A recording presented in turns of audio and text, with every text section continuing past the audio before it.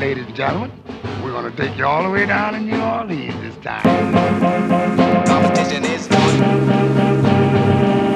Competition is on. Competition is on. Competition is on. Competition is on. Welcome to another edition of Hard in the Paint. I am your host, of course, David Grubb, and this is part 3 of my series on the conversations about the lawsuit that Brian Flores has brought against the NFL and two teams in particular, the New York Giants and the Miami Dolphins. And the first one I had was with some media friends of mine who we gave our initial reactions to it. This was the day after, so it was very visceral. It was very emotional. Second part, if you go back and listen to that, is with sports attorney and law professor Dan Lust, and I wanted to get as much legal understanding as I could about this case. So now another person who I contacted like early in this was probably Wednesday, I think, when I first reached out to you about this, because I wanted to talk to you and get your thoughts on this, is journalist Dawn Montgomery. And Dawn and I are friends, but more importantly, I think that the last time we were on the pod together, like we had a really good conversation. And so we did. And so when this topic came up, I thought of you immediately. Okay, so first, I do want to get your initial reaction when the suit came out. I know what mine was, and it was, I was shocked on the one hand of just the timing of it. And I was a little shocked at who did it. But I want to get your thoughts and your reaction. So for me, it was like, oh, wow, this is what we're doing for Black History Month initially. And then it was when I kind of got over the fact that it was like, that was a shock factor for real, because I think they had been sitting on this for months. I think it's one of those things where he didn't wake up overnight and say, I'm going to contact somebody, I'm getting ready to sue the NFL. He did not. So by the time I kind of calmed down over the fact of, dang, we can't even have our month without, some mess, it was more so, good for him. If you think about it, considering he had a winning season where he was, it's like, it makes no sense why he's had any issues in finding another job, getting other opportunities to excel in this league. And so for me, those were my initial reactions early on. I think we both saw on Twitter today, and someone had sent it to you and you mentioned it. There was a reaction by Carl Douglas, who was an attorney for O.J. Simpson. And some of these same questions that he brought up came up in the conversation that I had with Dan about the timing and about what I think is a real thing. And we've seen it throughout the history of Black progress, is what I like to call the imperfect messenger. Yeah. For sure. And I haven't had this conversation with anybody else, so I really wanted to have it with you. Okay. The timing part did get me for this reason. Mm-hmm. I thought, and Dan and I talked about this, was finish the cycle.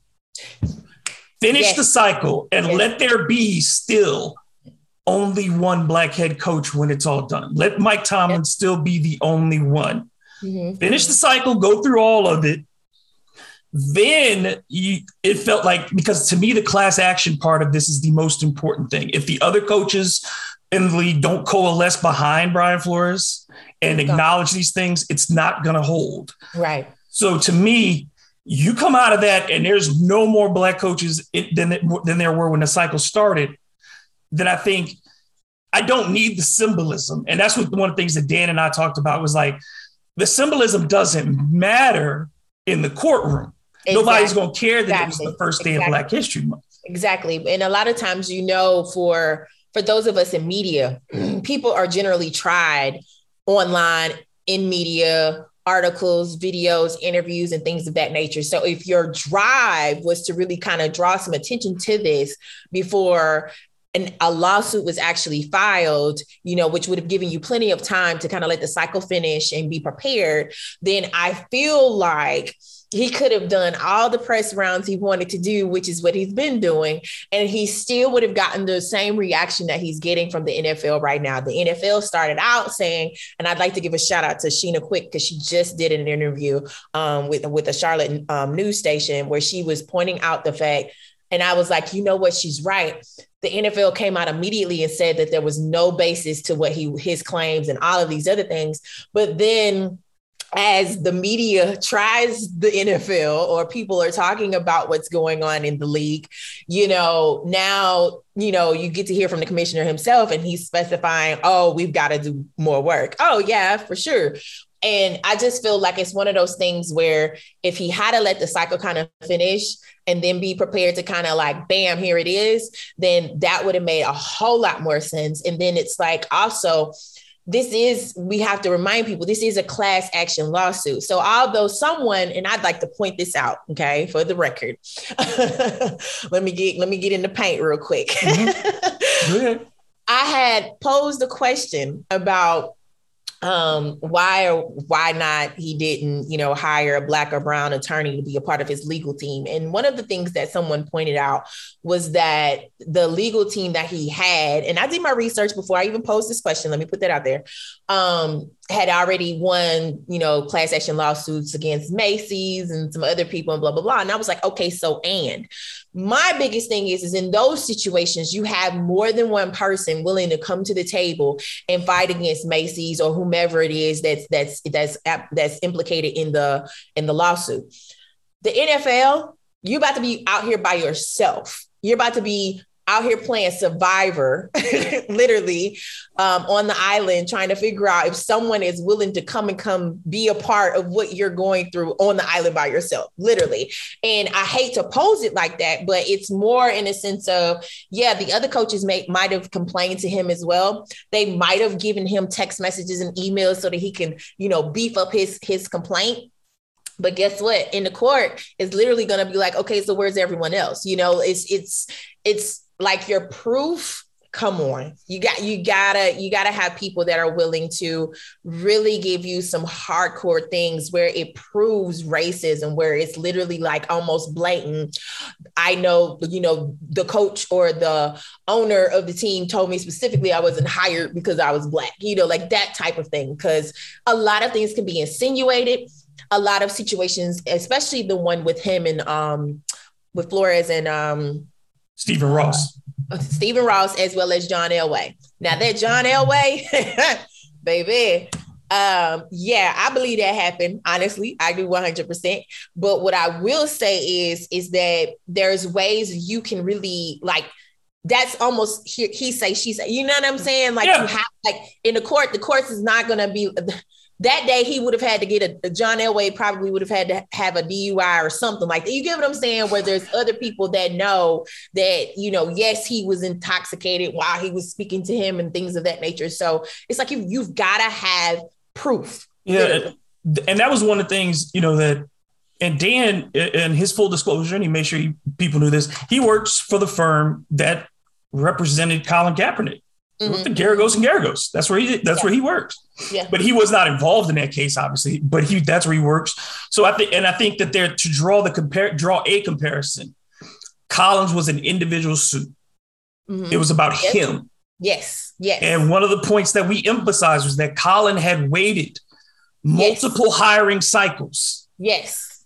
And you saw inferior players to him get jobs. There were people kept getting hired and hired that he could demonstrate, I'm better than that guy. Right. I'm better than that guy. I'm better than that guy. And the league could not. And this is why there's a settlement. And we can't guarantee this, but why I would firmly believe the settlement is the league knew that the longer discovery went on, the longer conversations were had, that there was going to touch enough people that somebody was going to say, yeah. It was an effort we all understood that you didn't hire Colin. Exactly. And so in this case, Brian Flores is hoping to get that same type of discovery. Uh-huh. But I think he jumped the gun in that regard to not have like you said, I think the greater symbol is to go past the Super Bowl. Yes. Eric Bieniemy doesn't get a job. Yep. You don't see Byron Leftwich get a job. Yep. You don't see these defensive coordinators that across the league. You don't see any of these guys get jobs, but you see a Josh McCown maybe who just finished coaching high school football and him walk into the job with the Texans. Yes. Or you watch a special teams coach get interviewed and take a job where they told you that coordinators mattered and all these things. Mm-hmm. Well, you literally had to. And to me, the biggest point that you guys pointed out there was that Colin did it for him. Like, and it's not just for him. It was for the sake of, if I'm going to be this person that goes out here and basically, put my career on the line, it's going to be me, and it's not necessarily where he could have ganged up with a couple of other people, I'm sure, to kind of prove a point. But he said, I know I have an issue with this. This is what's happening. And then he allowed that time frame to go on. It's hard to sit back and watch people earn the ability to do the things that you can do in your sleep, that that you're overly qualified for, know that you're extremely talented. To me, that's where you have to check your ego. And knowing that, yes, to me, I feel like also the way that Flores went about this was more so a group effort, right? But you kind of need more than just you up front too, right? Yeah, like if you had all those guys standing behind or side to side with you, then yeah, and literally that's why the article you were referencing earlier.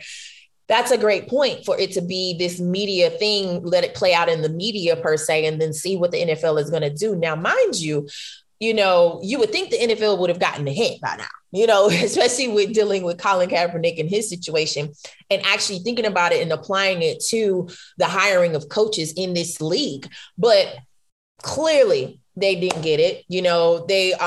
I will say, as far as like the hiring of coaches, we've seen more women get hired, and we've seen a Black woman get hired, things of that nature. So, but to me, this is where, Flores would have had to check his ego and wait for that cycle to kind of go through so that he could have said, this person didn't get hired, that person didn't get hired. Let me bring this person up here. Let me bring this person up here. And it's not just going to be him at the forefront talking about what was done to him in a class action lawsuit. That's why a lot of times in a class action lawsuits, you never really hear from the people who are complaining, because most of the times you can't really get them all in one place, right? Mm-hmm. So you hear I've been part of a class action suit before.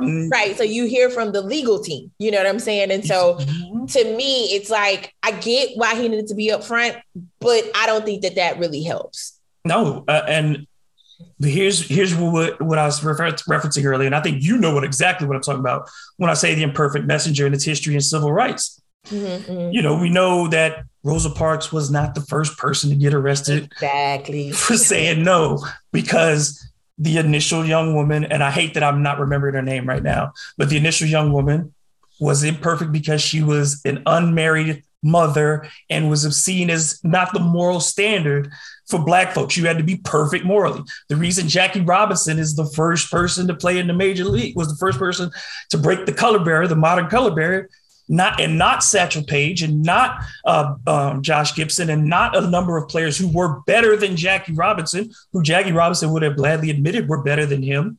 It's because they didn't have the military background. They didn't have the look. They didn't have the wife. They didn't have all the things that made Jackie Robinson the perfect vehicle for white people to take this in on. And we've done this several times. I think it shows up in our mayors. For the longest part of our history, the first Black mayor to get elected in a town, guaranteed it was a light-skinned Black person.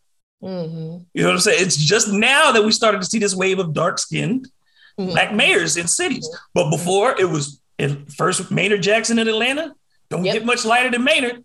In New Orleans, Dutch Morial. You know what I'm saying? Like almost white passing. And then you also have to look at Maynard Jackson, who he was co-mayor or vice mayor up under, well, I'll say vice mayor. Vice mayor is the proper word. He was vice mayor up under Sam Massell at the time. So, he was already within he was right there. He was in position to take over. So, but the person you were referencing before Rosa Parks is Claudette Colvin. Yes. And I just feel like it's one of those things where, again, ego.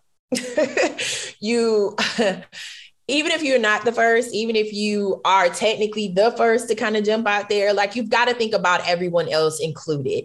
You've got to be more inclusive on your end. Hence why my question that I put out there on social media, let me try to pull that up while we're talking now, is that it was more so like, it wasn't beating a dead horse. It was literally like, I've seen people question this, but nobody's getting to an answer that makes sense. And my question was, I really wanted to know why Flores doesn't have any Black attorneys on his team to fight against the NFL. And maybe I missed it, and I had a couple of guys who were just adamant on telling me, he picked people who had more experience. But here's the thing, and this is what I know about the legal world. Okay. You can have the main attorney who is going to litigate, mediate, do all of these things, but you can also have a partnering firm or a partnering attorney that can join the team to assist with that process. That person can be over communications. That person can come in and handle all of the paperwork. That person can come in and do whatever, even if it's just stand next to Brian Flores, just because the visual itself is impactful. That's what I was trying to get some of my followers to kind of understand. And then that's when we received, today, that article where that's what, OJ's former attorney basically said, like, in so many ways, you're advocating and you're wanting, equity, you're wanting inclusiveness, you're wanting more diversity, but you're not reflecting that when you come to the table. So how is it that you think the league is supposed to take you seriously as far as equity and inclusiveness, as well as diversity is concerned, when the people that you have fighting for you look like them? Now, mind you, one of my followers had a really good point in the fact of, maybe he thought if he brought the people that look like him to the table, that would help him out. Baby, every NFL league, every NFL player, NBA player has always thought that when they've chosen their agents. It wasn't until you started seeing a Rich Paul, you started seeing more of these Demarius Bilbo in the NFL. Like, these people, they're capable of doing these things. It's exactly, you have to go and go find them. It's exactly the point. But you're exactly stating the whole point of the lawsuit is just that people did not, the NFL does not go looking and making a deep talent pool. Yes. And the OJ case, the reason Carl Douglas understands it so intimately is because Robert Shapiro, who was the original lead attorney for OJ, for those who are too young to remember, right, he wasn't handling the public relations part of that case right at all. Even with Kim Kardashian's father, Rob Kardashian, he handled everything else. There were OJ had at least nine. I believe it's nine total. F. Lee Bailey. You had Barry Shank, who did the criminology stuff. You had F. Lee Bailey handled the cross-examination of the police. You had the part that Kardashian was for the material stuff to deal with business for OJ. That's what his job was. Shapiro was the guy who had the big stuff, who handled big celebrity cases. And then you brought in Johnny and Carl, because they were there because for civil rights cases, nobody was bigger than Johnny. Right. And then the one other I'm missing is who am I missing? Not F. Lee Bailey. Who am I missing? There's one more, but I can't remember. Oh, and he had the guy that who is now messed up with Jeffrey Epstein and all that. Right. But the biggest thing about that is that goes back to what I was saying earlier. Wait. Kind of do the research and find someone. They might not have the power like this firm of people that he knows has experience, has won against people like Macy's and whatever.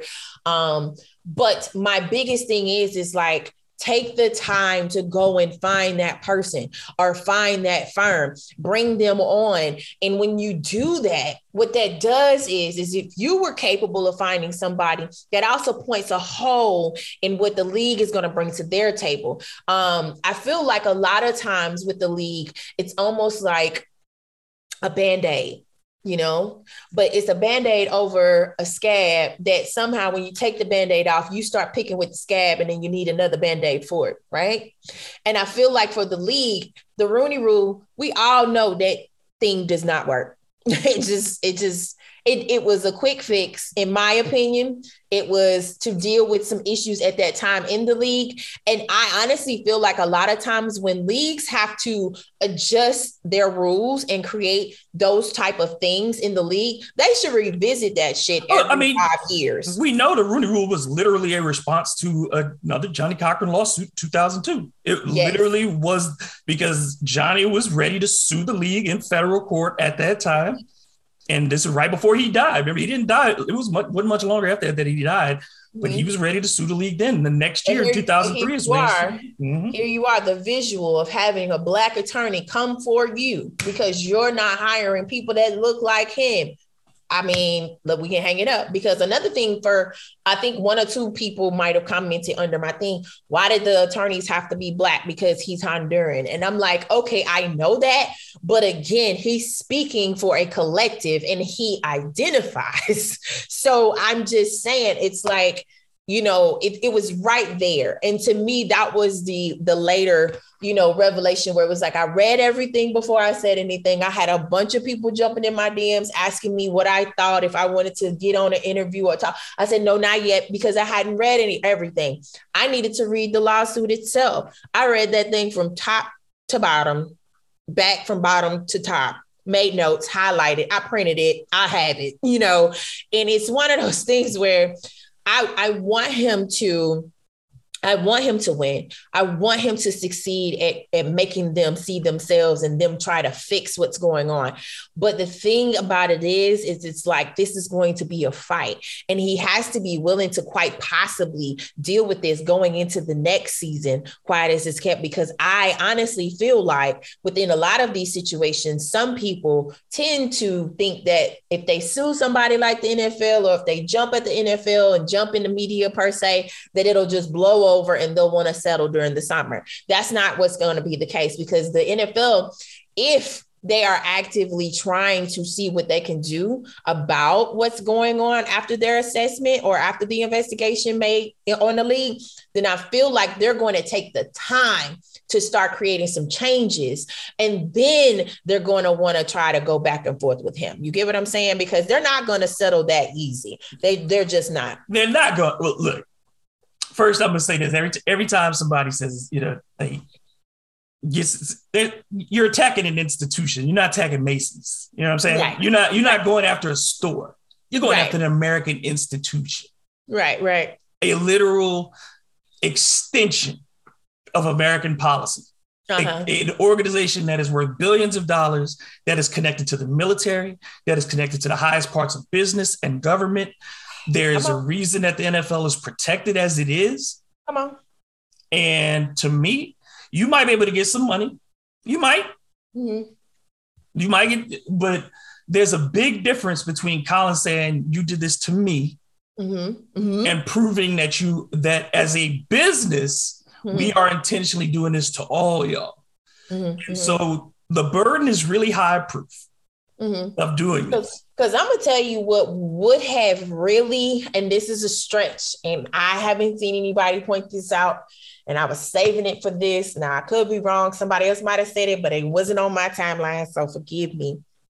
But what would have been, he might mean business for real, is if he would have gotten in the room, and I'm not saying that he didn't do this. I'm not saying that his legal team didn't try to do this. So let me just put that out there. But if Flores had have gotten in the room with Jay-Z and said, hey, listen, I'm getting ready to possibly sue the league in a class action lawsuit. Here are the other coaches at the table with me. This is what I have. what would you try to help us with as far as communicating with the league? Because let me be honest with you.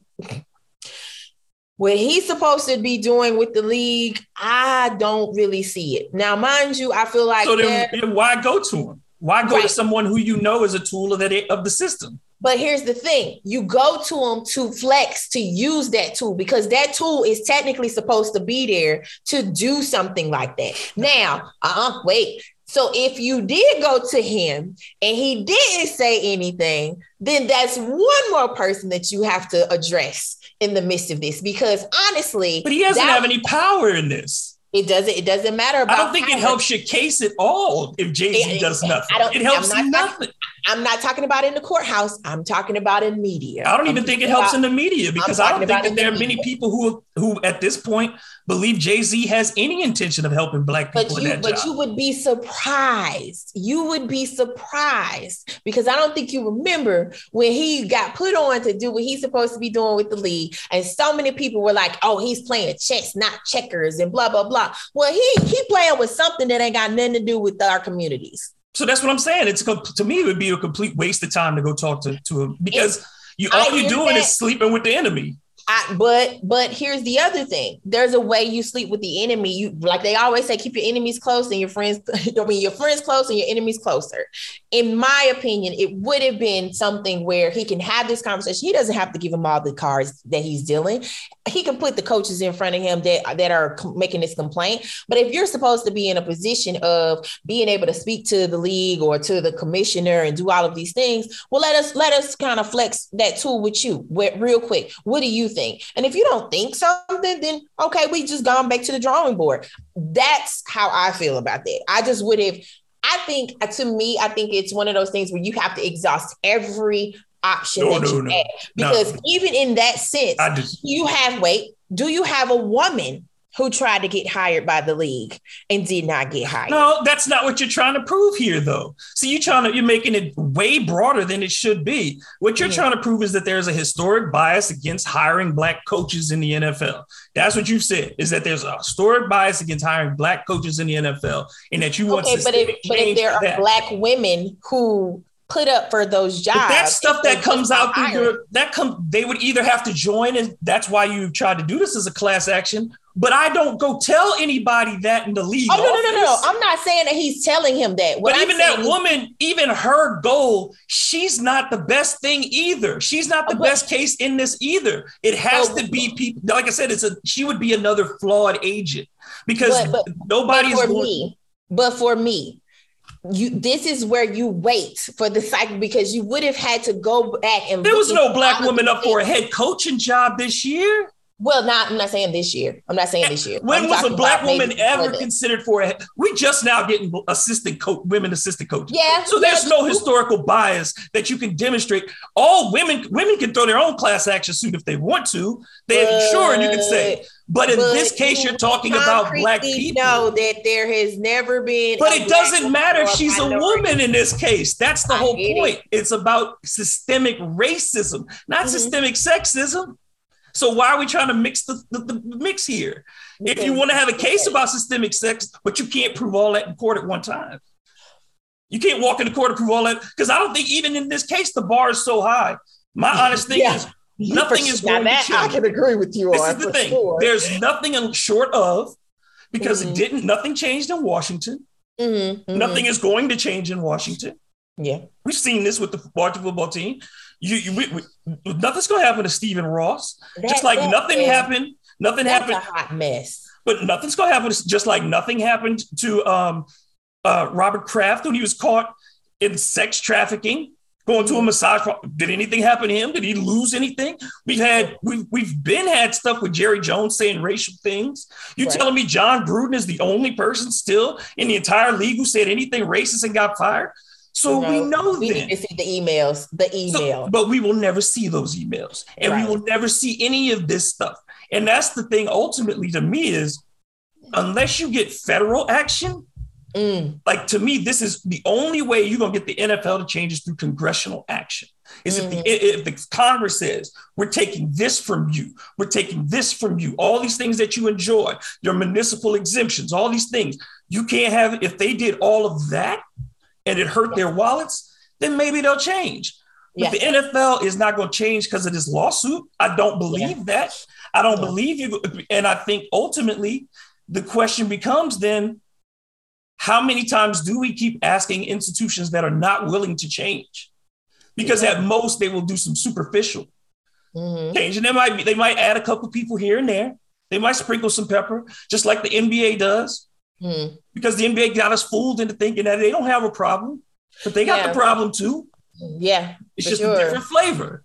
Yeah. And I just feel like but I just feel like in general, it's one of those things for us as media members as well, too, to kind of really look at everything. Not like, and I think I said this when I responded to the guy who sent, what's this guy's name? Because I hate saying that without making note of who he is.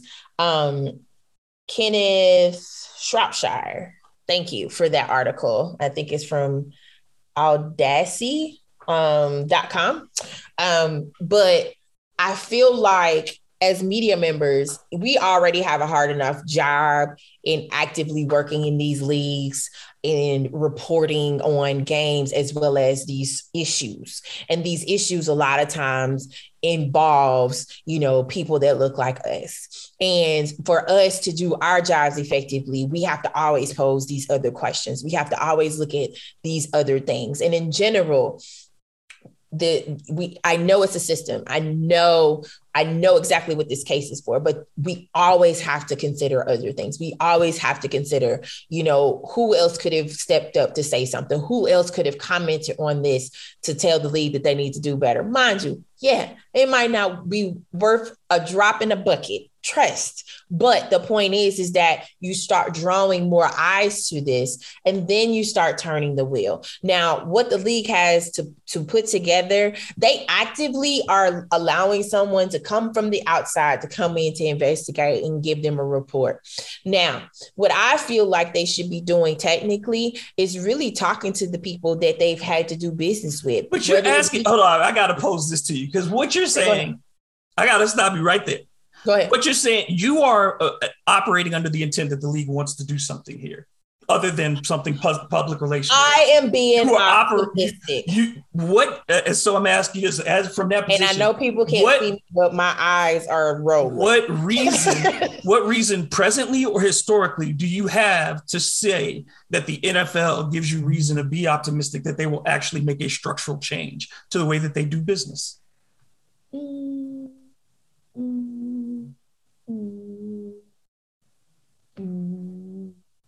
Okay, moving on. So then that's my question. So when do we continue to ask for this?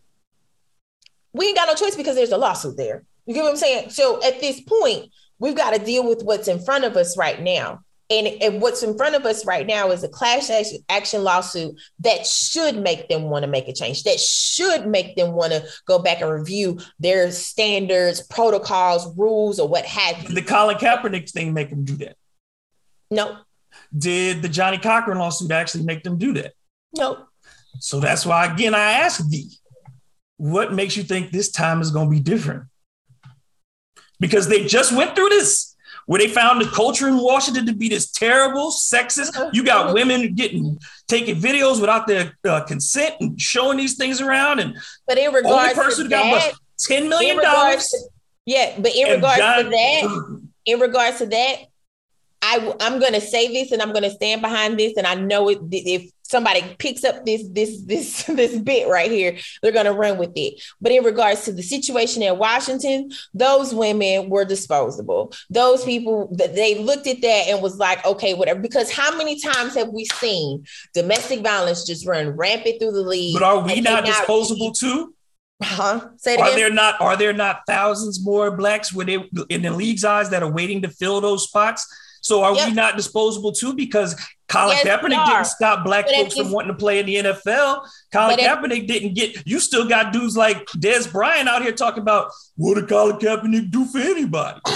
Right. But at this point, I feel like that goes back to what we were saying in the beginning of this conversation. He chose to make this announcement during Black History Month. Like, that might not seem like anything. And yes, that was for all of us. It was like, oh, okay.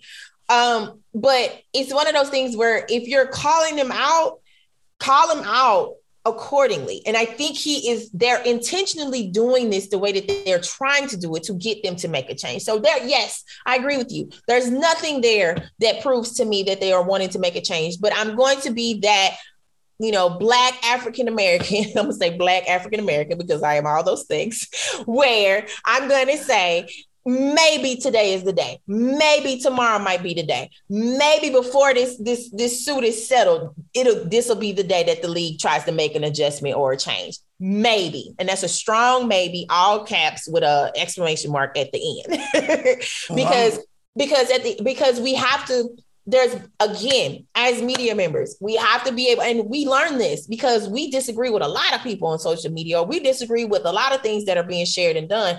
But a lot of times we have to have the facts there. And like you called it, there's no precedence here for this. And I get it. And that's fine. But the precedence can be set now. And, something can be done now. I feel like every turn that we should also be mindful, just in general, that we have to give people the ability to grow. Roger Goodell, maybe not so much. But the thing about it is what I've seen, especially with them hiring more women as coaches, right? In that space, what I've seen is there is been some intention. Now, people can't see this, but I'm holding up my thumb and my... We have fewer Black coaches today than there were when in 2002. We had two then, we have one now. Yeah, we have two then, we have one now. And the thing about it is the talent in college football. I can give you five. But five coaches. You're talking about five. There's 500. This is the whole thing. But I'm saying that are ready. But it doesn't matter about ready. See, that's the whole thing. For us, it's always, that's the falseness of this whole conversation about ready. Mm-hmm. That's the whole thing. We don't. I'm not talking about just ready, just based off of experience and things like that. I'm talking about ready for a call. But I'm not talking about that either. I'm not talking about that either. I'm saying we have to always keep telling folks that we have people who are talented and qualified. White people don't have to do that, and that's what ultimately this comes down to. Yeah, is what Black people want is the same things that white people get. Mm-hmm. Is the ability to not have to be exceptional to get an opportunity, because there are a lot of unexceptional, and most coaches are going to be unexceptional. That's why most coaches going to get fired. Right. But this is ultimately about the Black people. Like, we always have to talk about, look how exceptional Eric Bieniemy is, and why hasn't he gotten a job? Look at how exceptional Brian Flores is. Why hasn't he gotten a job? But look at how mediocre so many of these white guys are that do get jobs. Yeah. And we have no avenue so here's my question for you then. If we're not telling them that, if we're not reminding them that, which we shouldn't, I agree, then what do we do in the event that they don't make a change? Where would the question go? That's absolutely the question. Is like, are we going, because where are they going now? You know what I'm saying? Like, so what do we decide eventually? Mm-hmm. And this is a real question to ask, and I don't have the answer yet, because what it requires is something that maybe a level of resolve that we don't have right now. Yeah, that we haven't gotten to that point. Yeah, because at some point, and I remember Larry Johnson with the Knicks when the last time there was a lockout, and he said maybe it's time we start our own league, and that's a scary thing. Mm-hmm. But are we willing to do these things when you start asking questions like, how you see startup, you see all these stuff? Go ahead. Mm-hmm. I can tell you now, probably not. It's because it takes a lot of organizing. You got to look at how that system is ran. And that's something that we as journalists, we get to find out in the ins and outs, and that's how we can report what we know about the league and moving forward. But I feel as if that wouldn't be an answer. That wouldn't be, the capability unless they have, someone like a Robert Smith, who it's been rumored that he's getting ready to possibly purchase the Denver Broncos. But I'm saying, do you want to stay in the NFL? Because there's no way to get 6. We don't have the ability to get 18 owners in the NFL. You know that. You know that. We don't have the ability to get 20 owners in the NBA. We don't. So are we going to keep chasing something that we can realistically, and I'm being real here, something that we will never have in a space that was not built for us? We'll never have equity in there. We will never have equity inside the halls of power in the NFL or the NBA or Major League Baseball. So is there a point of maybe we go to create an additional subsystem that benefits us? I would like to see us do that, but that would take the whole collective to join to do that. And even in this situation, we see where ego separates from, the collective. And so that just goes back to a point where I said earlier, agreeing with you all on the previous statements made on previous episodes on this issue.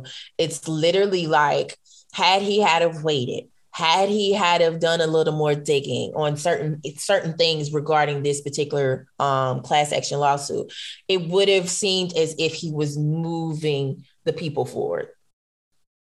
People, essentially, but people. Because Colin, we rallied behind him because we knew what that was about. We saw it real time. Mind you, we see this too, but this is more about a collective, but all I see is you, all I see is him, per se. So it's one of those things where then it's a matter of how do you make sure that these other coaches behind you, right, that are coaching in college football, that are at some of these top high school programs across America, that could be a little league coach that quiet as is kept. He's just too smart, but probably doesn't really want to dream beyond his hometown. Because there are some men out there that are really, really good at what they do, and they don't see where it would work for them to try to go a level up.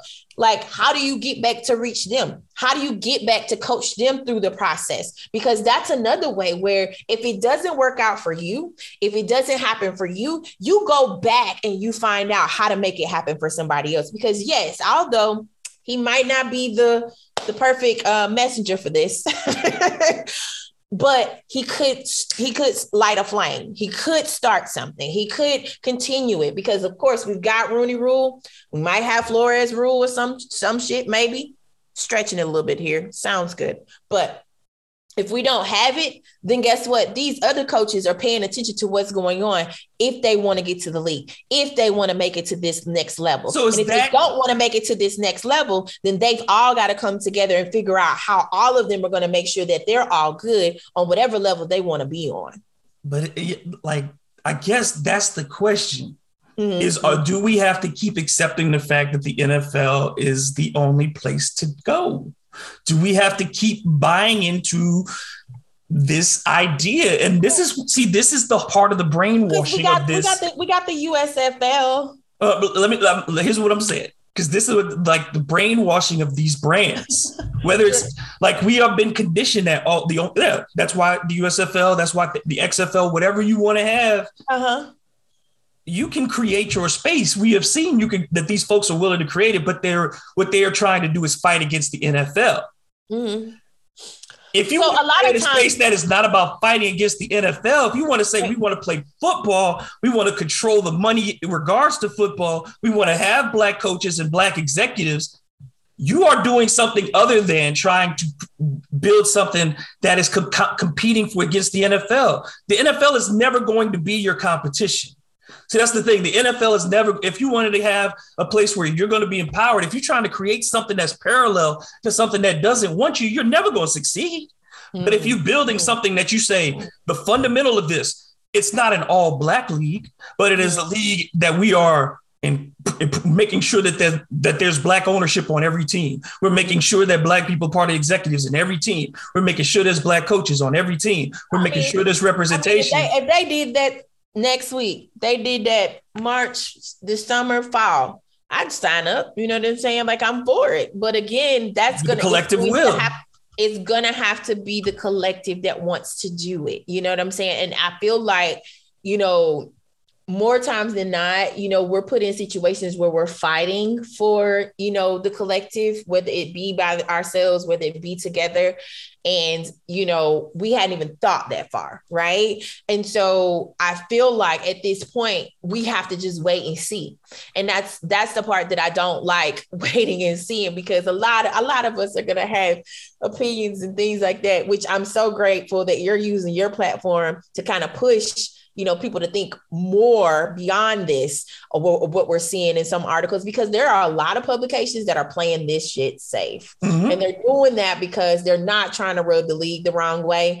And I think that's why a lot of Black journalists have come up to speak on this issue. And I applaud every last one of us that are doing those things, because if you're not comfortable with receiving the critique or criticism from those of us who work in your league, and we have to sit back and watch sometimes what's happening, it's like there's really something wrong with you. And I think that's in any industry, if we're going to be 100. Mm-hmm. So for me at this point, that sit and wait, figure out what's going to happen, see what comes out of discovery, see what comes up. You know what I'm saying? Because I'm pretty sure right now, if there's something else that he has, it should either be coming out this week or right after the Super Bowl. And if it drops and it's one of those bombs, then it's one of those things where he's going to have the front office scrambling. And I think that's why, we got to think about those times when Rooney Rule and Johnny Cochran filing that lawsuit or what have you. Social media really wasn't prominent during that time. And I feel like a lot of times with some of the issues of calling out companies now, and see, people keep calling the NFL a company. And I'm like, an institution. It's an institution. Like, what's wrong with you?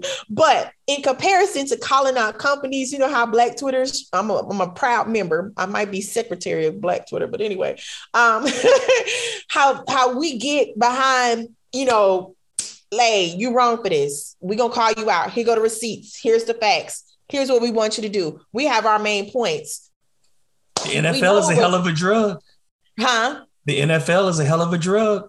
And so I just think it's going to be one of those things where if it doesn't just get completely dismissed and he's really given an opportunity to take this to court and to deal with this in court, and it's not going straight to mediation or straight to settlement, then I really feel like the NFL has no other choice but to make those adjustments, because by then you're going to probably hear from some congressional people who are going to step up and say, okay, enough is enough. Because at the end of the day, you also have to realize a lot of their dollars are tied into the league as well. So whether they're on the right side or the wrong side, they're going to want this settled before the next season begins. It'll be settled. I think it'll be settled, but ain't nothing going to change. Ain't nothing going to change. It's not going to change because, look, we've been doing this dance with the NFL, with this country. Mm-hmm. We thought in 2020, summer 2020, what we thought. Listen, all those companies. Summer 2020, what we thought. They said they was going to do this, that, and the third. A year later, crickets. So we were easily forgettable. And Brian Flores, I hope, there are a few times when it's worked. Those Black men did not benefit from it though, ultimately. And when I talk about, you talk about Curt Flood, and his fight killed him. It made him an alcoholic. He lost his family. Curt Flood lost his way of life. He died. He should be in the Baseball Hall of Fame right now. That man lost everything just to fight for his dignity as a man and say that I should get to determine in my life whether or not you can just send me somewhere. Guys like Spencer Haywood, who, made sure that guys could today. And I've gotten the pleasure of interviewing Spencer Haywood. He told me, he said, every one of these cats who leaves at college early owes me a check because there's no hardship rule without me. And he had to fight for that for himself. Mm-hmm. Brian Flores, I hope he understands. I hope he really understands, because he says he's prepared to lose it all. Brother, I hope you really understand what it means. But here's the thing: that framing. I needed him not to say that out loud. Now, I get it. I get why he pointed that out. I get that's quiet as it's kept. It's almost like a flag,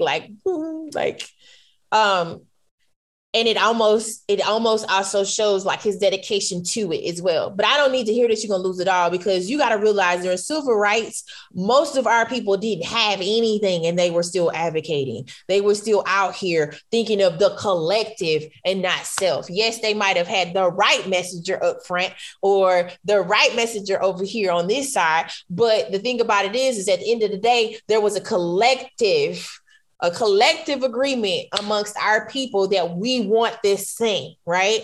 And so what I would have wanted to hear him say is that I understand that I may not be able to coach in the NFL anymore after doing this, but I am willing to mentor, to educate, to find the next minority coaches that want to work in this league and educate them on the process, educate them on the possibilities, educate them on the realities of being in this league, how most of these teams tend to hire our Black coaches in the midst of them rebranding or rebuilding.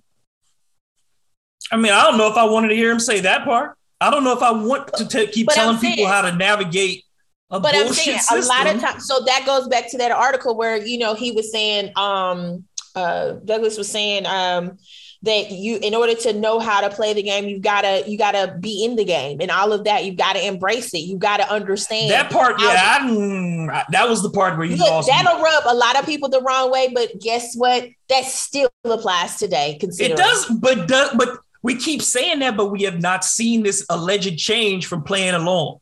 Mm-hmm. Where's this alleged change from playing along? We have all been the good soldiers. We've all been the good soldiers. Look, in this situation right here, I can't speak for nobody else, but it has helped me tremendously. Okay. In various industries that I've worked in, from the medical industry to the legal industry to sports industry to now more so full-time, We know individual success does not mean structural opportunity. I get that, but in the structural system where I've got to play the game and make it work, it has helped other people. And I've actively seen it to where they didn't have to go through what I went through because I made sure that happened. But but you didn't. You can't say it out loud though. You can't say that out loud at the company.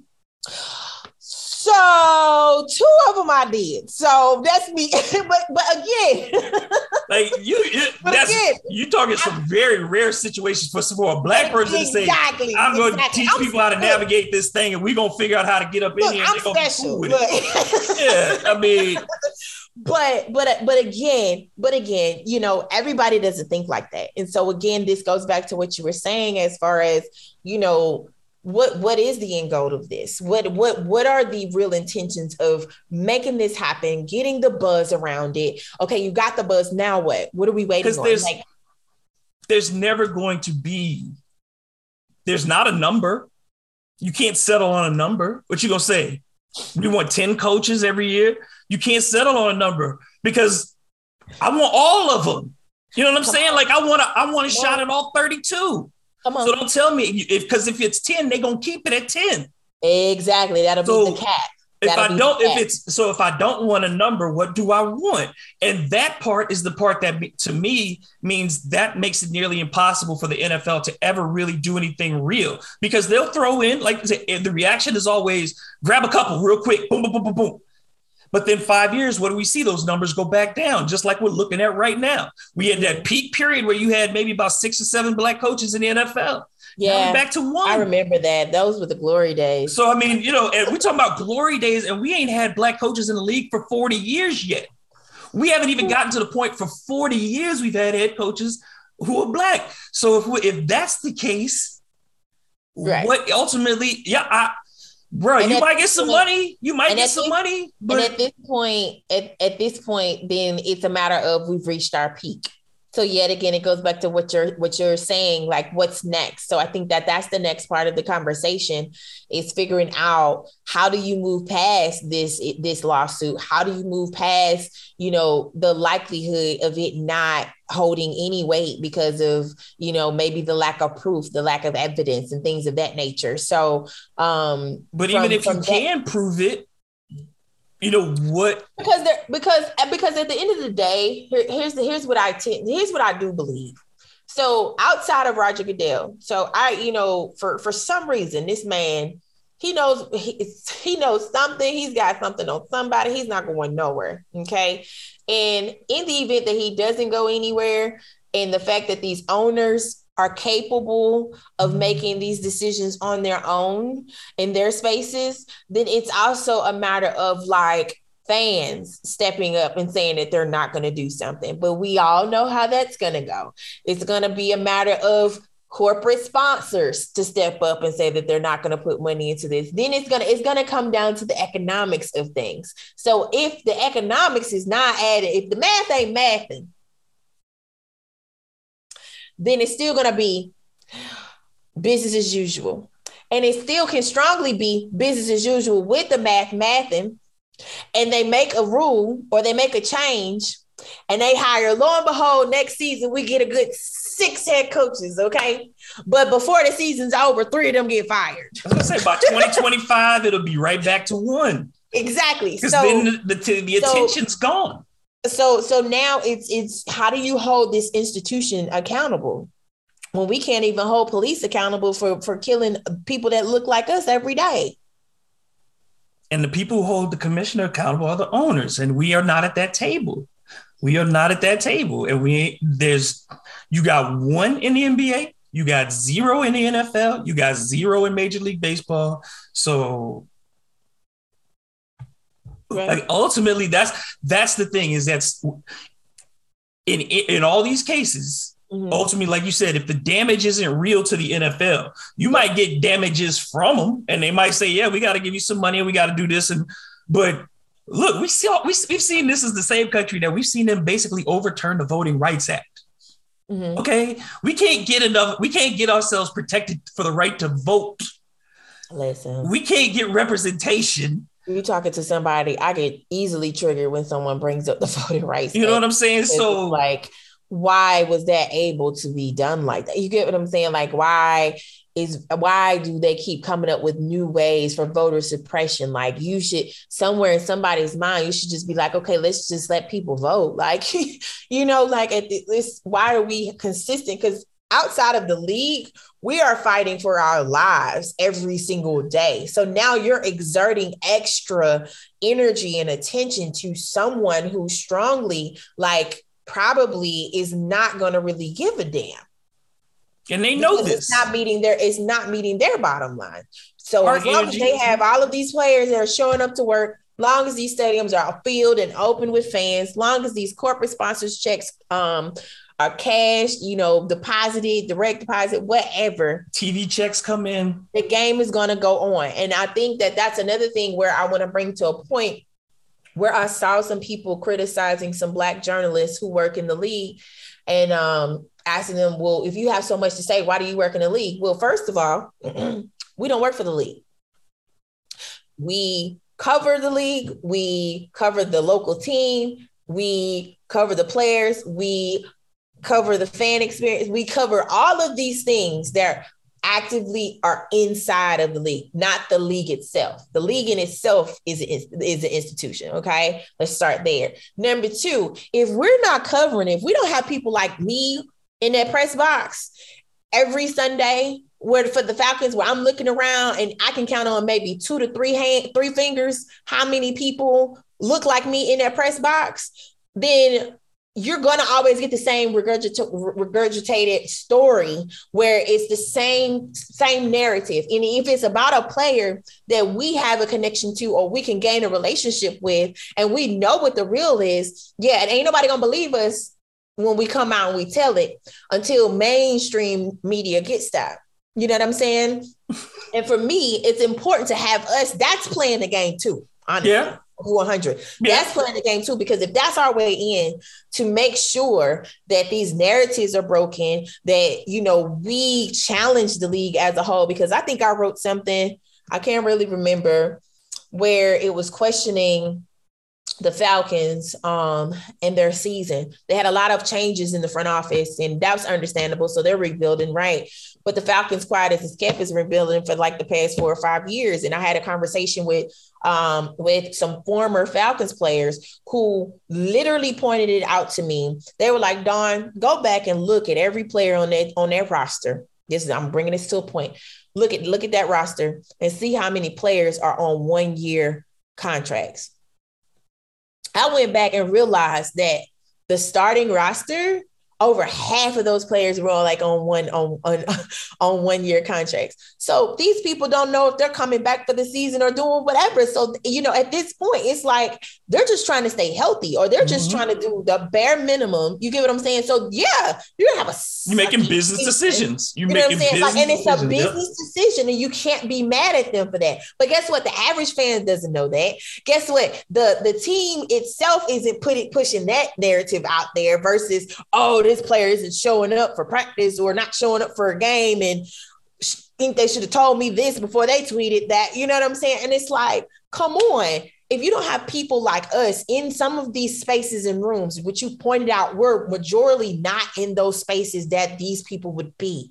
But in the spaces that we are in, we need our collective to support that. Yes. We need our collective to understand that if your voice isn't necessarily heard through us, then guess what? We got to figure out how to make that happen. Yes. Because a lot of times with that collective voice, that's where the change comes. If we have enough people calling them out, which we consistently do, but if we have enough people calling them out consistently, kind of meeting them where they are per se, I mean, i.e. Jay-Z, them, whatever, then it's a matter of, okay, now what does the chess game look like? Now, now whose move is it next? You get what I'm saying? Well, necessarily, it should always be the league's move. It should always be the league wanting to do something different. And if they're not going to do it, at this point, I'd rather the league just say, you know what, that's not our concern. We're going on. We got to finish out a season. We'll deal with this during the off season. Or we won't. I don't. If the NFL wants to say it, we don't think we got a problem. If they want to say that, then say it. Then live that. Then be real about it. Companies believe that. Companies believe that. But I mean, I'm just saying, just keep it real. That. They believe that a lot. And so it's, call it what it is, because what we've seen, especially with, the DEI experts, the diversity, equity, and inclusion experts and things like that, a lot of times it's always deemed that it has to be one of us. And I get it, and it makes sense, but don't just hire just because of that. Like, hire because you want them to actually create the change. You hire them because you're going to give them the power to make the change, because that's where it lies. Yeah, Roger Goodell might be against something, but does he have somebody that's under him that has the power to make some adjustments with these team owners and things of that nature? The owners are at the top, though. Ain't nothing changing about the owners want it to change, because Goodell serves them. Yeah. He works for the people. Them. So as long as he's making them money, they're not going to worry about it, because he's protecting their interests. Right, that's why you don't see other owners get punished. Right. Because the owners choose the punishments, and they're not going to punish each other. So if they won't punish each other, that's why I say the Stephen Ross stuff ain't going nowhere unless the federal government gets involved in it for violating gambling rules. Because if that's the case and you got the gambling industry mad and you mess with their money, that's a problem, because they got a lot of money too. Right. And it's very hard. It's very hard in something that I mentioned earlier that I might get, some backlash on. It's very hard to watch like a Stephen Ross and, also with the Washington football team, with those things and those issues that have been going on.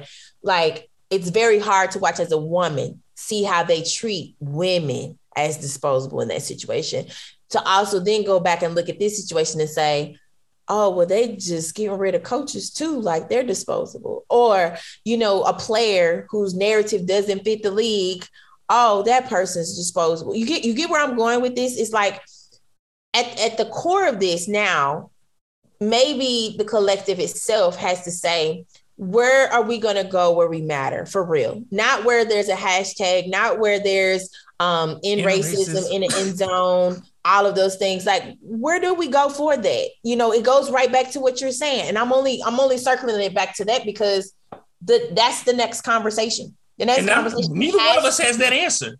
Right. And the next conversation has to be that. And that has to be posed to, someone who's out here fighting a class action lawsuit, someone who's out here who fought against the league and settled, might somebody not be who's interested in being in the ownership and who got denied, right. Somebody who wants to, those right. people, are there entrepreneurs who are out there, and what is the level? Is it economically feasible? We have to start asking those questions. Shoot, you got the Denver Broncos going for like I said, I'm not talking about buying in. I'm not, because you can't buy 32. No, I'm not talking about buying in. What I'm saying is you have the Broncos going up for, I think it was rumored, $4 billion. Who got $4 billion to start a whole league? You get what I'm saying? Like let's where's the collection plate? What the Rock bought the XFL for like what, 10 million? Mm-hmm. So between 10 million and $4 billion, where the money at? I mean, honestly, look, you could start, let's say you had a 10-team league. And I'm just, it's 10-team league. You got 53-man rosters, right? That's what the NFL carries. So you're talking about somewhere, if you took all the black, like if you took 25, 30% of black players out of the league and they say we're going off somewhere. The USFL did it, right? They stole players from the NFL. They would be scrambling. You hear me? You know what I'm saying? So maybe, like I said, this marriage that we have made in our minds, that professional football means the NFL, that professional basketball means the NBA, that professional baseball means MLB. Well, those are their narratives. Right. They've told us that. We bought into that.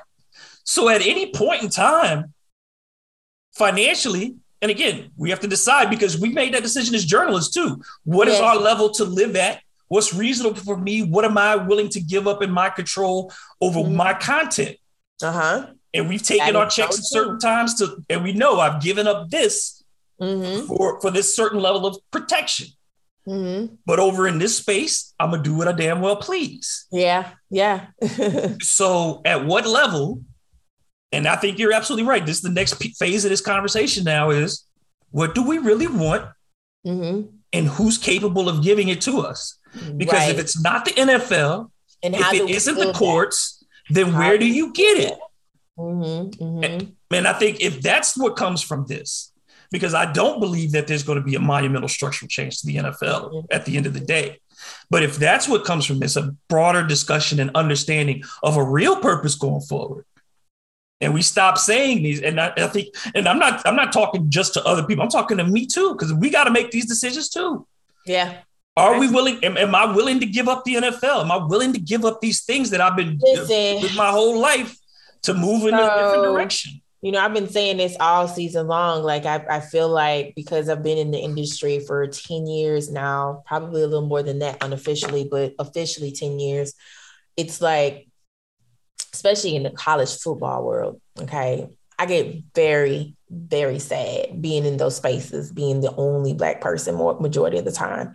And I've helped other people, you know, gain their footing or the entrance into the sports industry that way. So I'm very proud of that, but it's very hard when you have to continually step out and still see the same thing that you saw when you first came into, you know, a league or, you know, an industry as a whole. So for me, it's been one of those things where, you know, I'm going back and forth. Like, I know I've got to go and cover the Super Bowl. And it's like, I'll sit up here now. If I was to run across Roger Goodell, I'm going to ask him all the questions, which is why I'm probably not going to run across him, because I've never ran across him during the past 4 or 5 Super Bowls I've covered. But the fact of the matter is being in those spaces really make you question, like, okay, I understand what I'm doing in regards to the collective. Well, this is for me, because we know a lot of people are doing this for self. They like being seen. They like being on site, whatever. And that applies any race, journalists, right? Yeah. But for me, for us, Black people, okay, Black and brown minority people, I need us to be more mindful about how we're reaching back to find somebody, two or three more people to kind of jump up and do what we're doing, right? And so that's been the hard thing, is that this season I didn't have any, I had like maybe 2 mentees And they weren't in the city, so I couldn't actively bring them where I was at or whatever, but I made sure they could do what they could do where they were. But in general, it's like one of those things where it's almost like, okay, I think I'm tired of this. I think I'm tired of seeing it. I think I'm tired of making that effort. I enjoy the game. I love football. You know, ever since I was Grace's age, I was playing football with the boys all the time. And, you know, I've seen some shifts.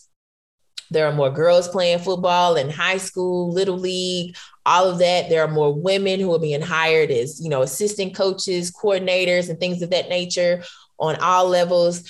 And I just feel like, you know, from a media standpoint, there's still not enough of us in these spaces. And then I know a lot of times the institution itself, they limit us from being in those spaces. But one of the things that I tell people, you know, and maybe somebody will say something about it when I pass away, knock on wood. But the way I created my sports blog that ended up becoming a sports media company, one of the things that I earned early was like the trust of universities, programs of Power 5 schools. I still couldn't tell you a method in how I did that, besides showing up authentically myself, right? Mm-hmm. And reporting on sports like that. But I applied that same thing to the league. And we were able to get credentialed for various things outside of maybe the games or a few games here and there during the season, not necessarily covering the whole team, the whole season, and blah, blah, blah. What that did is by the time we got to a media outlet, right?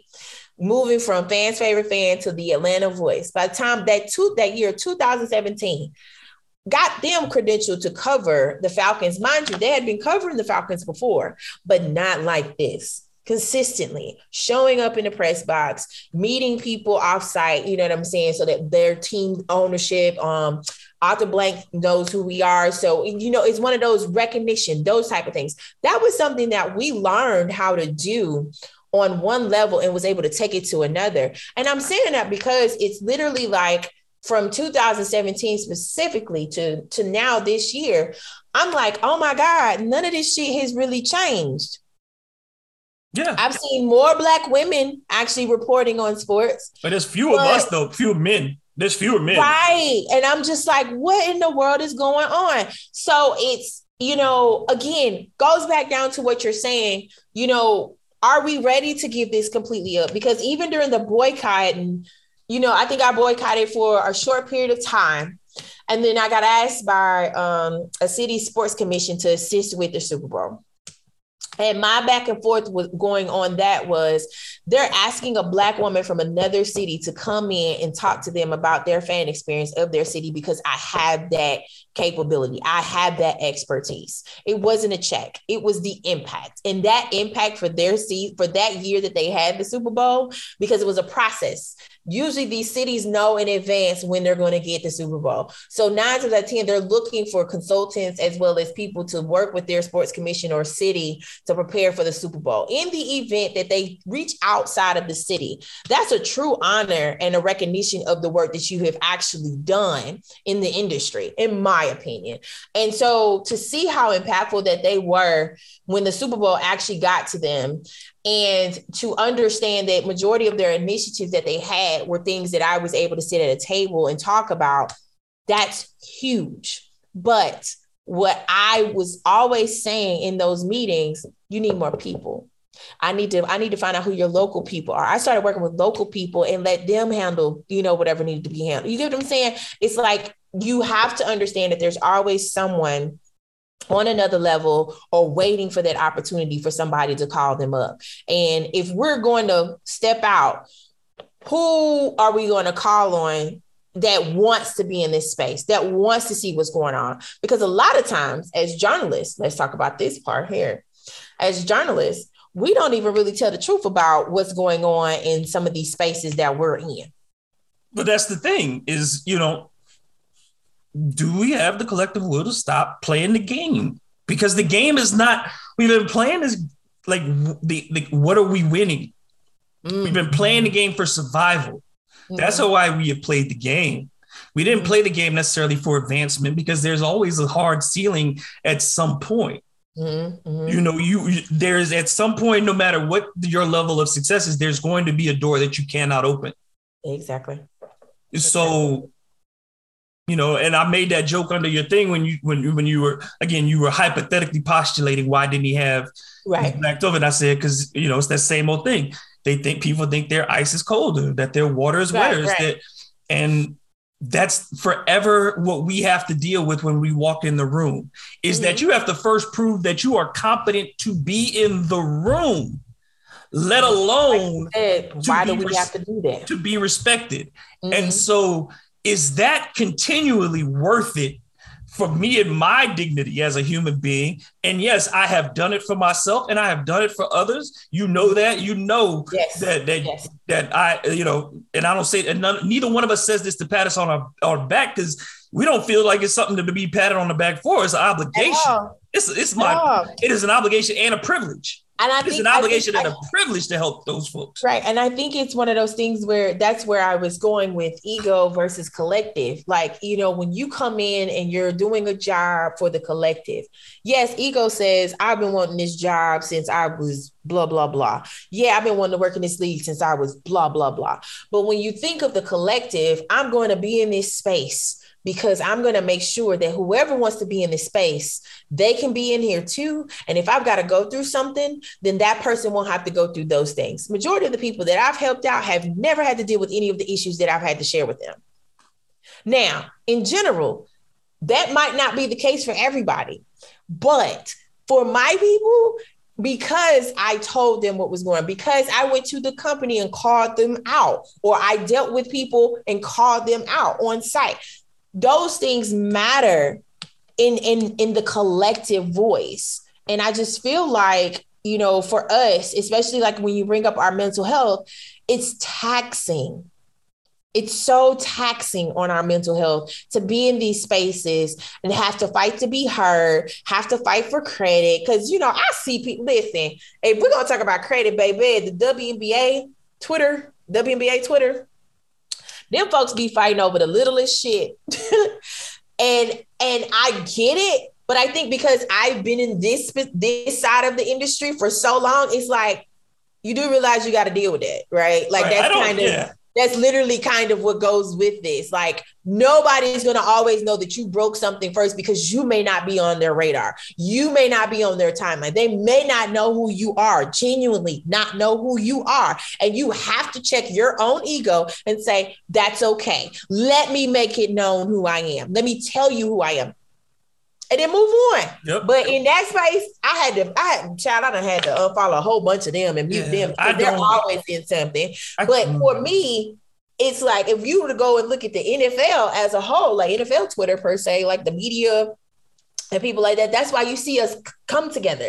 NBA, that's why you see those of us that are the very few come together, because we know, you know, no one's going to probably recognize this, or nobody's going to probably give us credit where credit is due, but we keep going, we keep working, and we make sure that at the end of the day, you're going to always see us up front doing what we're supposed to be doing, and not necessarily begging you for the stuff that you think you're supposed to give us. Nope. Because I don't do this for, I don't even really do this, honestly, and I don't know how this sounds, but I don't even really do this for my audience. I do this for me.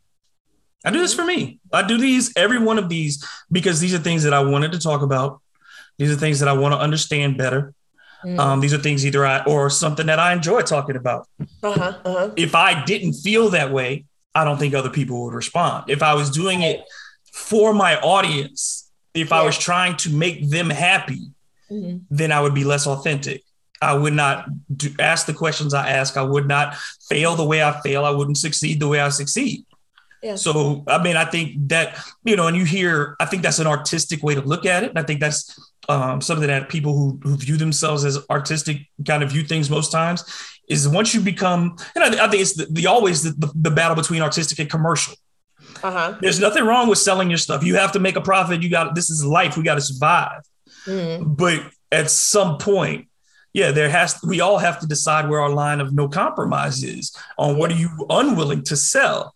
And I think that conversation, it's time to have that conversation as a group. Again, what are we willing to sell? What are we not willing to sell? And what is the price of the brick really gonna be? Because we can't have we can't have people selling it for cheap when it should be high, and we can't have people selling it less than pure. You know what I mean? I'm just trying to keep it real. And we got people start coming for you. You do certain things and they be like, excuse me. You know what I'm saying? If I got the blue magic, then I want you to have the blue magic. Then don't be out here putting other stuff with my name on it. And I mean that for my people too. I mean that. Don't put representatives out here who ain't working for me. And I mean that when I'm talking about coaches, I'm talking about the people that you're going to see over the next several months, the same way they did to Cap. This is what they're going to do to Brian Flores. They're going to find folks who are going to say, just like they did with Tiki Barber, and they're going to have these cats say, I never saw that. I never felt that. And that thing is, they're gonna flip the switch immediately, and it's going to hurt. And that's why you have to remove your ego from a situation, because if you're not doing it for a collective, if you're not doing it, I know people are probably gonna get tired. They're probably gonna be like, drink every time she says collective. But for real, like we have to be mindful of those things, because people will tell you one thing, and when those dollars come in to shut up and just do or play along, they will leave you out there high and dry. Hence why it was like, I would have rather him sue them himself and then also wait, because he would have had more to support him along the way. And I just feel as if, it's going to be interesting watching, every bit of this, which I'm sure me and you both are not going to miss any steps on this, to where it's going to be communicated through messaging, because that's another thing. People need to pay attention to these press releases that are going out. Watch the Players Coalition. Where's the Players Coalition? Watch what they do and say. Look, can't nobody see me, but I'm pointing at the screen. Come on. So when are they going to make their statement? When are the players going to come out and say, yeah, you're damn right? When is a coach that's benefited from being hired and being mediocre going to come out and try to show some support? I know they're not going to do it. I mean, no, they really won't. And I told, look, some of these white players got to come out and say this stuff too. And it's up to Black reporters and white reporters to ask white players, ask white owners, ask high-profile white people in the NFL why they haven't gotten this right. And stop just asking Black players, and stop just asking Black coaches about how come you can't get there. Ask them why I can't get there. Ask them, because they're the gatekeepers. I'm outside. I don't know why they won't let me in other than what's obvious. So you tell me why they won't change their minds about their practices. And those are the people who get asked. Right. And then it's like for us, in regards to our mental health, we're just all frustrated from every angle. It's like so many times we try to prove, or we do, or we are, or we try every single time to convince, do whatever. And it's like, y'all have to realize we're tired as a people. I know I'm tired. I know I've got generations. I come from a legacy of people that's been fighting since before, you know what I'm saying? And I know you have. But for me, it's literally like, it's hitting me where I'm in a generation of, well, damn, fuck that. You know what I'm saying? It's like, if I can't find another inroad this way, and I can't go this way, I can't go under it, I can't go over it, I'm trying to go through it, then guess what? I'm done, because I have children, and I want my children to have the best of me in their lives for their growth and development, for what they see that I'm doing in these various spaces. Because even for my son he's 10 now. I've been in sports since he was born. My son is just now realizing what I really do. And it's one of those things where he's putting two and two together. So you're one of the few Black women that are doing these things. Those are the words that come out of his mouth. He's 10. You know what I'm saying? So the fact that he can resonate with that and see that and actually say, okay, well, why don't they have this? Why don't they have that? Why don't they? I can't answer that. No. I can give him research. I can give him stuff to look up. I can give him articles to read, and he'll read that stuff all day long. And he still comes back to me to ask that question. Why don't they have? And so we asking that too. We asking why too. To the gatekeepers, it's like we, and you may not agree with me when I say this. We understand why you're gatekeeping, but it makes no sense. To me, I hear what you're saying. I know why. Yeah, I know exactly why, but it ain't right. Yeah. To me, it's not making any sense because crowd is his cat. Lord, God forbid, if something happens to that commissioner. But how is the hiring going to go for the next person? How is that for the next commissioner? Is what I'm saying. The same way it always goes. Exactly. So now, what are we going to fight during that man's tenure? You get what I'm saying? Because if you go back and you look at all of the commissioners, right? There's only been a few. No, I mean, essentially, you're talking about the three main are Rozelle, Tagliabue, and all of them have had major issues to deal with, and all of them deferred them down the road. They did a great job of deferring them for the next one to deal with. Period. So at this point, if Goodell's not going to make that change or do something, even if it's, okay, here's a Band-Aid for that. Because I tell you this. We're going to be waiting another 10 years. We're going to be waiting another 20 years. The NFL had no problem trying to destroy one of its own in Al Davis. You know what I'm saying? Al Davis created the most recognizable brand outside of the Dallas Cowboys in all of football, right? Uh-huh. And they had the NFL. Anytime Al Davis tried to assert his individuality, the NFL had no problem trying to shut him down. And Al Davis went to his grave believing, and the evidence looks like the NFL was trying to mess him up till the day he died. So what makes black folk think that the NFL ain't going to use all its resources to just, again, they are so good at when you run through the cement, the wet cement, they real good about smoothing it over and making you forget. And there'll be something, they'll do something, and we'll just go. And what they are always hoping for is that the product, the fact that we love those players, the fact that we love the game, the fact that we love the event of Sundays, that's going to always get us past the fact that we know that they're wrong. And they've been proven right more often than they've ever been proven wrong. And it's not just the NFL, it's this country. They know. Again, like we talked about 2 summers ago, we thought it was going to be something.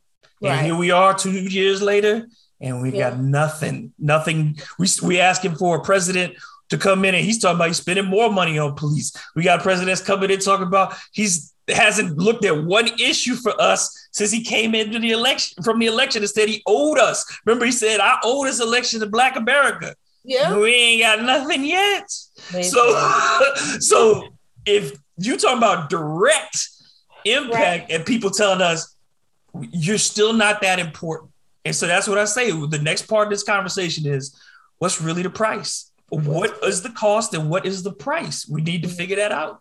And what's next? Because we can't continue wanting to fight against this particular system the way that it's going and not actually get some type of action out of it. So I feel like it's one of those things where it's going to be now our jobs, not only to just report on what's happening in this class action lawsuit, because that's going to be very important because something's going to be missed. Somebody's not going to put something out there. And usually it's us, the Black journalists, who find it and put it out there. But from that standpoint, but in general, it's going to be upon us to kind of steer the conversation now. Okay, fans, this is the result of this. Okay, people who may not care about the NFL, this is the result of this. But what are we going to do as a collective to kind of make sure that our coaches feel valued, that our players feel valued in another space? Because that's going to be the next thing. Because that's something that I'm seeing here around the city of Atlanta. A lot of times, some people should be working together as a collective, but then there's some people who work together as a collective and is partnering with other individual people doing different things, which it comes back down to a collective, because you may not want to work in the NFL, but you want to work in the WNBA space. Okay, well, sis, let me tell you what I had to go through here so you understand what you're probably going to face there, because it's a whole different thing. Mm-hmm. I've had to watch it. I've had to see it myself. Mm-hmm. That's a different beast. And they're just now getting some real funding behind that league per se. So now they should start seeing some things. But I just feel like, that next conversation, it needs to be a consistent thing that we talk about and that we pose out there to other people, because it can be done. Honestly, we've seen it be done in other leagues, whether it's arena football, whatever. It's like, let's do this. Hell, flag football. That was a whole different thing. You could talk about it we have seen the modern NBA does not exist without the Harlem Globetrotters. Yep. There's a lot of folks who don't understand and don't remember that there was a time when the NBA used to do double headers and the Harlem Globetrotters would play first so that people would show up to watch NBA basketball because it wasn't popular. Right. It wasn't popular. But what happens then? The league was not integrated at the time, but you're using the Harlem Globetrotters to entertain and to get folks in your building. Mm-hmm. They were beating NBA teams at the time. So what happens? They get marginalized. They become the clown princes of basketball, and they are pushed out of the history of the NBA.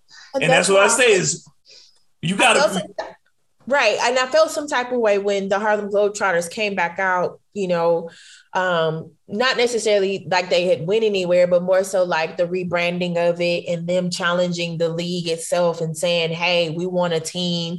We want to be able to be in this league. And a lot of people laughed at that. Now, I get why a lot of people laughed at it on the surface, but if you really listen to what they had to say, they have every right to ask to have a team. That's what I'm saying. Now, they have every right to have some type of space in this league, whether you want to say that they're, just this clown or circus show per se. Most of your favorite players pulled their moves from these very people. So I was grateful that the Atlanta Voice, I hate to do a shameless plug here. I was grateful that the Atlanta Voice was able to kind of be a part of their messaging at the time when they were, when they started out in the city of Atlanta and things of that nature, because they actually meant that. Now, I don't know where they are with that at this point, but I feel like more people should have really understood and heard where they were coming from. But because they don't know what you just said, because they didn't do their research and realize. Because we weren't part of the conversation.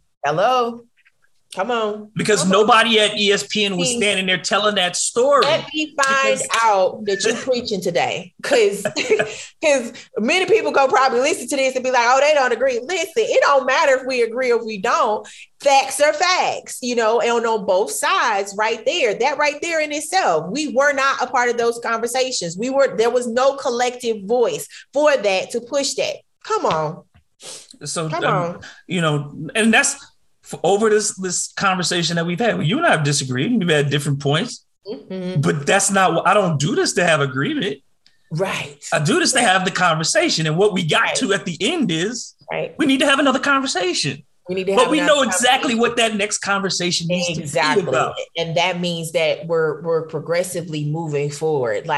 Because a lot of times in most of these situations, especially when, if you're dealing with the legal matter, they're not trying to hear what you was talking about the last time. Where are we now? What are we trying to settle right here? Is it time for mediation, or is this going to finally see a day in court? Come on, what's next? So that's why I feel like even in this conversation of moving forward with this, if he has anything, because he's already done his little media tour and all of these other things, if he has anything, it's either going to come out closer to before the Super Bowl is played, or it's going to come out the week or two after per se. And I only say that just because he would literally, of his team, I would say, let me say his team, because he probably has no control over this, but his team would literally have to keep the conversation going throughout the events of what's happening. Like even during Pro Bowl, we have Pro Bowl. I feel like that kind of drowned out Pro Bowl, in my opinion. And so coming off of Pro Bowl, but people really don't pay attention, to Pro Bowl. But I mean, next week, like you said, next week Super Bowl, and then we start turning attention to the combine and then the draft. The draft, all of these things. So free agency. They have to be intentional on how they're pushing this messaging, and whatever new discovery or things that they're going to have that they can legally push out there, they're going to have to do it around these times that people are like, it's time for the NFL. Something's going on in the NFL during this time. It's time for all of these things. Like you have to be omnipresent. You got to be everywhere.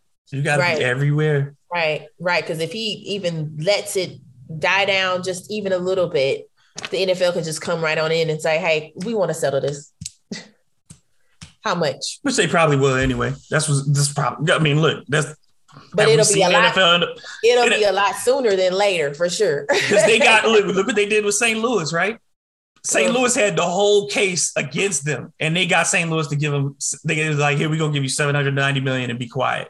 Right. St. Louis could have gotten billions, and they settled for $790, and the lawyers got a third of that. So,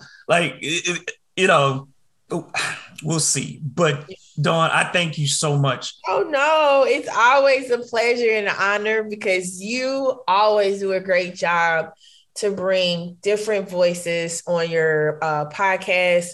You use this platform very, very well, which is why someone like me would not create a podcast just randomly, all willy-nilly, unless I had the intention of doing something with it.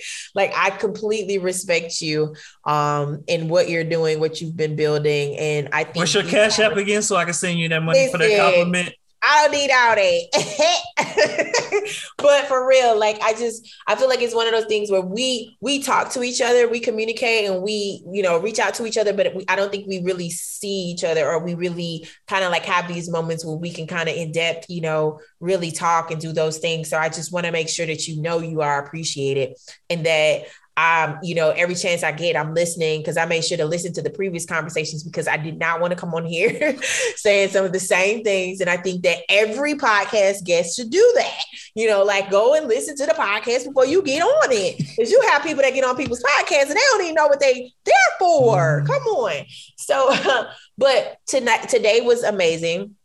I feel like it's going to probably push some buttons. It's definitely going to push some buttons, but I also feel like it's one of those things where you are intentionally using that journalistic muscle to kind of get people to think more, to think beyond. And I think that that's one of the things where me and you both identify and we connect on, because I hate seeing something on the surface and then I actually know something on the back end, and I'd be trying to comment and be like, but what if it's this? You know what I'm saying? And whole time I know it might be that, but everybody else doesn't know that.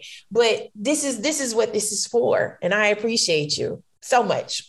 Thank you, and that's one of the reasons that, like you said, you and I are very thoughtful about these things, and we're very intentional in these things. And as you said, we may not get to converse in long length, but you and I are also very intentional about just keeping in touch, checking on each other every now and then. It might just be a quick mental health check. You doing good? Yes. I'm doing all right. I'm not so good right now. I need a minute, because we've had to tell each other, take your pause. Take your pause. And the past couple of months have been hard. Do you hear me? January was kind of good, but December really kicked my tail for sure. And you know what I've been going through, and I've confided in you, and but mostly, our relationship is built on respect.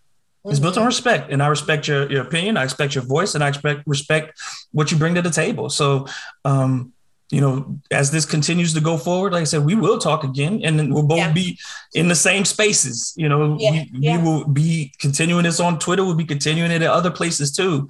But this isn't going to stop. I don't know how many parts there will be. I don't know.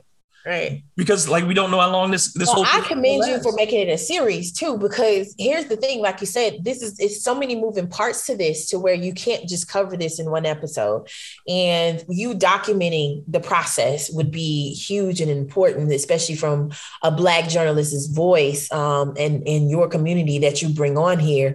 That's going to be crucial to this conversation, just because yeah, there's probably going to be writers writing long form stories and, following up, and somebody's going to write a book maybe, but to have that audio piece of it to where you've brought on experts, you brought on people who are in the legal field, you brought on, just whomever you have brought on here that you respect, that would be great for your listeners. That's huge. That's huge because there's somebody listening, not realizing something.